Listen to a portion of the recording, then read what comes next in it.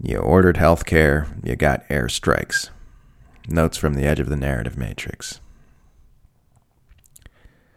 Americans. Healthcare, please. Biden.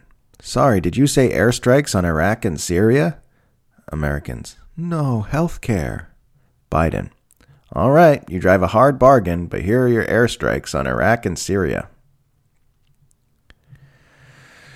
It is journalistic malpractice to parrot U.S. government claims about acts of military mass murder being defensive. The only strikes near the Iraq-Syria border that could accurately be called defensive are those launched by the inhabitants of those nations upon the invading Western military occupation.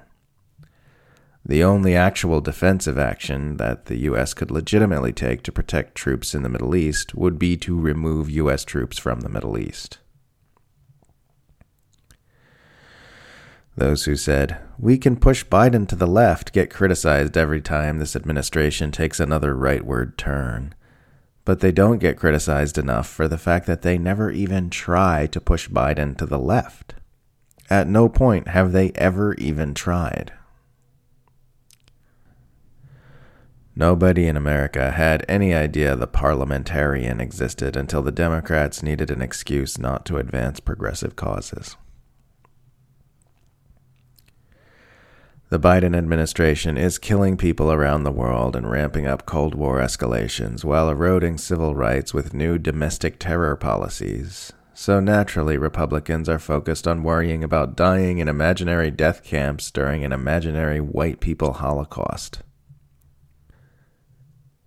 Yeah, okay, let's give control of the world to the nation built from slavery and genocide and founded by witch-burning Puritan lunatics. What could go wrong?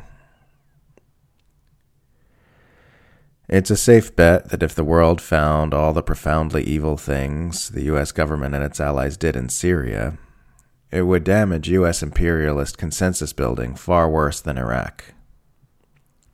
That's why so much narrative management gets poured into ensuring this never happens.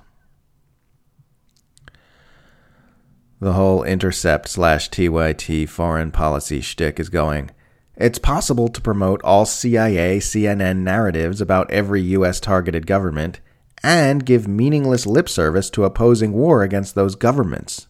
You can do both." Mehdi Hasan built a whole career on this. Many right-wing conspiracy theories began as left-wing conspiracy facts. I started saying U.S. intelligence cartel a while back because the cutesy label U.S. intelligence community was like saying the ISIS-capades. Isn't it weird how we've learned that the U.S. prosecution against Julian Assange relied heavily on false testimony from a diagnosed sociopath and convicted child molester, yet Assange is still in prison? We haven't seen anything like the complete mass media blackout on Stundin's revelation that the Assange prosecution relied on false testimony since the complete mass media blackout on the OPCW leaks. In the information age, the powerful put emphasis not just on managing what information gets out to the public, but how that information is received and perceived. Now legit bombshells like the Stundin story and the OPCW leaks can come out without having any impact, just due to perception management. In this new paradigm, investigative reporting and whistleblowing are still important, but just as important as obtaining the information is addressing the problem of getting it unfiltered into public attention.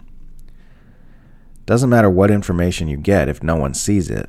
And even if it is seen, you still need to deal with the imperial media spinning what's seen in a power-serving way.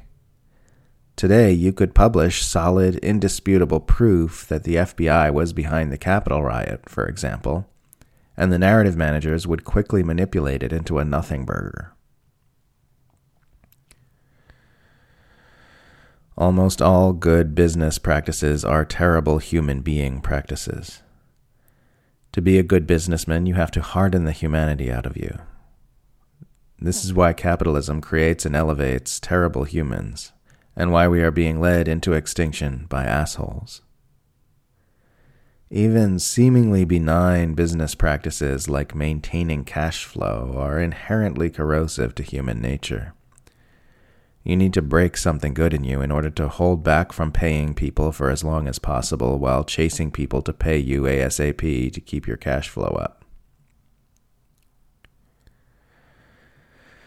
Interrupting criticisms of capitalism to yell, "That's not real capitalism," is like interrupting a magic show to yell, "That's not real magic."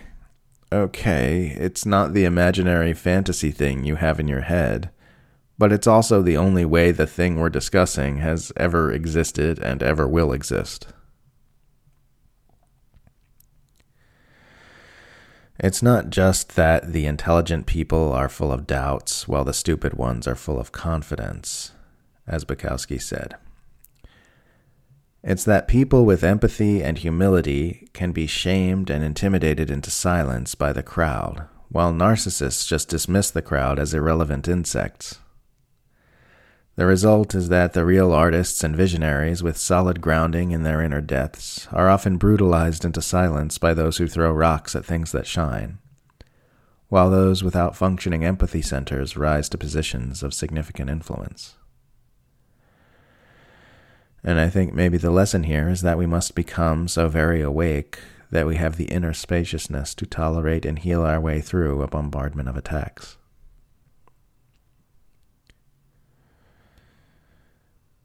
Certainty that humanity is doomed is not a reality-based position. We barely know anything about our universe, our minds, or our world. Anything is possible. Rigid pessimism about our fate is grounded in ignorance and intellectual arrogance, not realism. Doesn't mean things aren't bad, but there's no rational reason to give up hope or stop fighting. It is true that we are plunging headlong into a continuum of exponentially expanding weirdness, and familiar patterns are evaporating very rapidly. But that's not necessarily a bad thing. To paraphrase Krishnamurti, it is no measure of health to preserve normality in a profoundly sick society.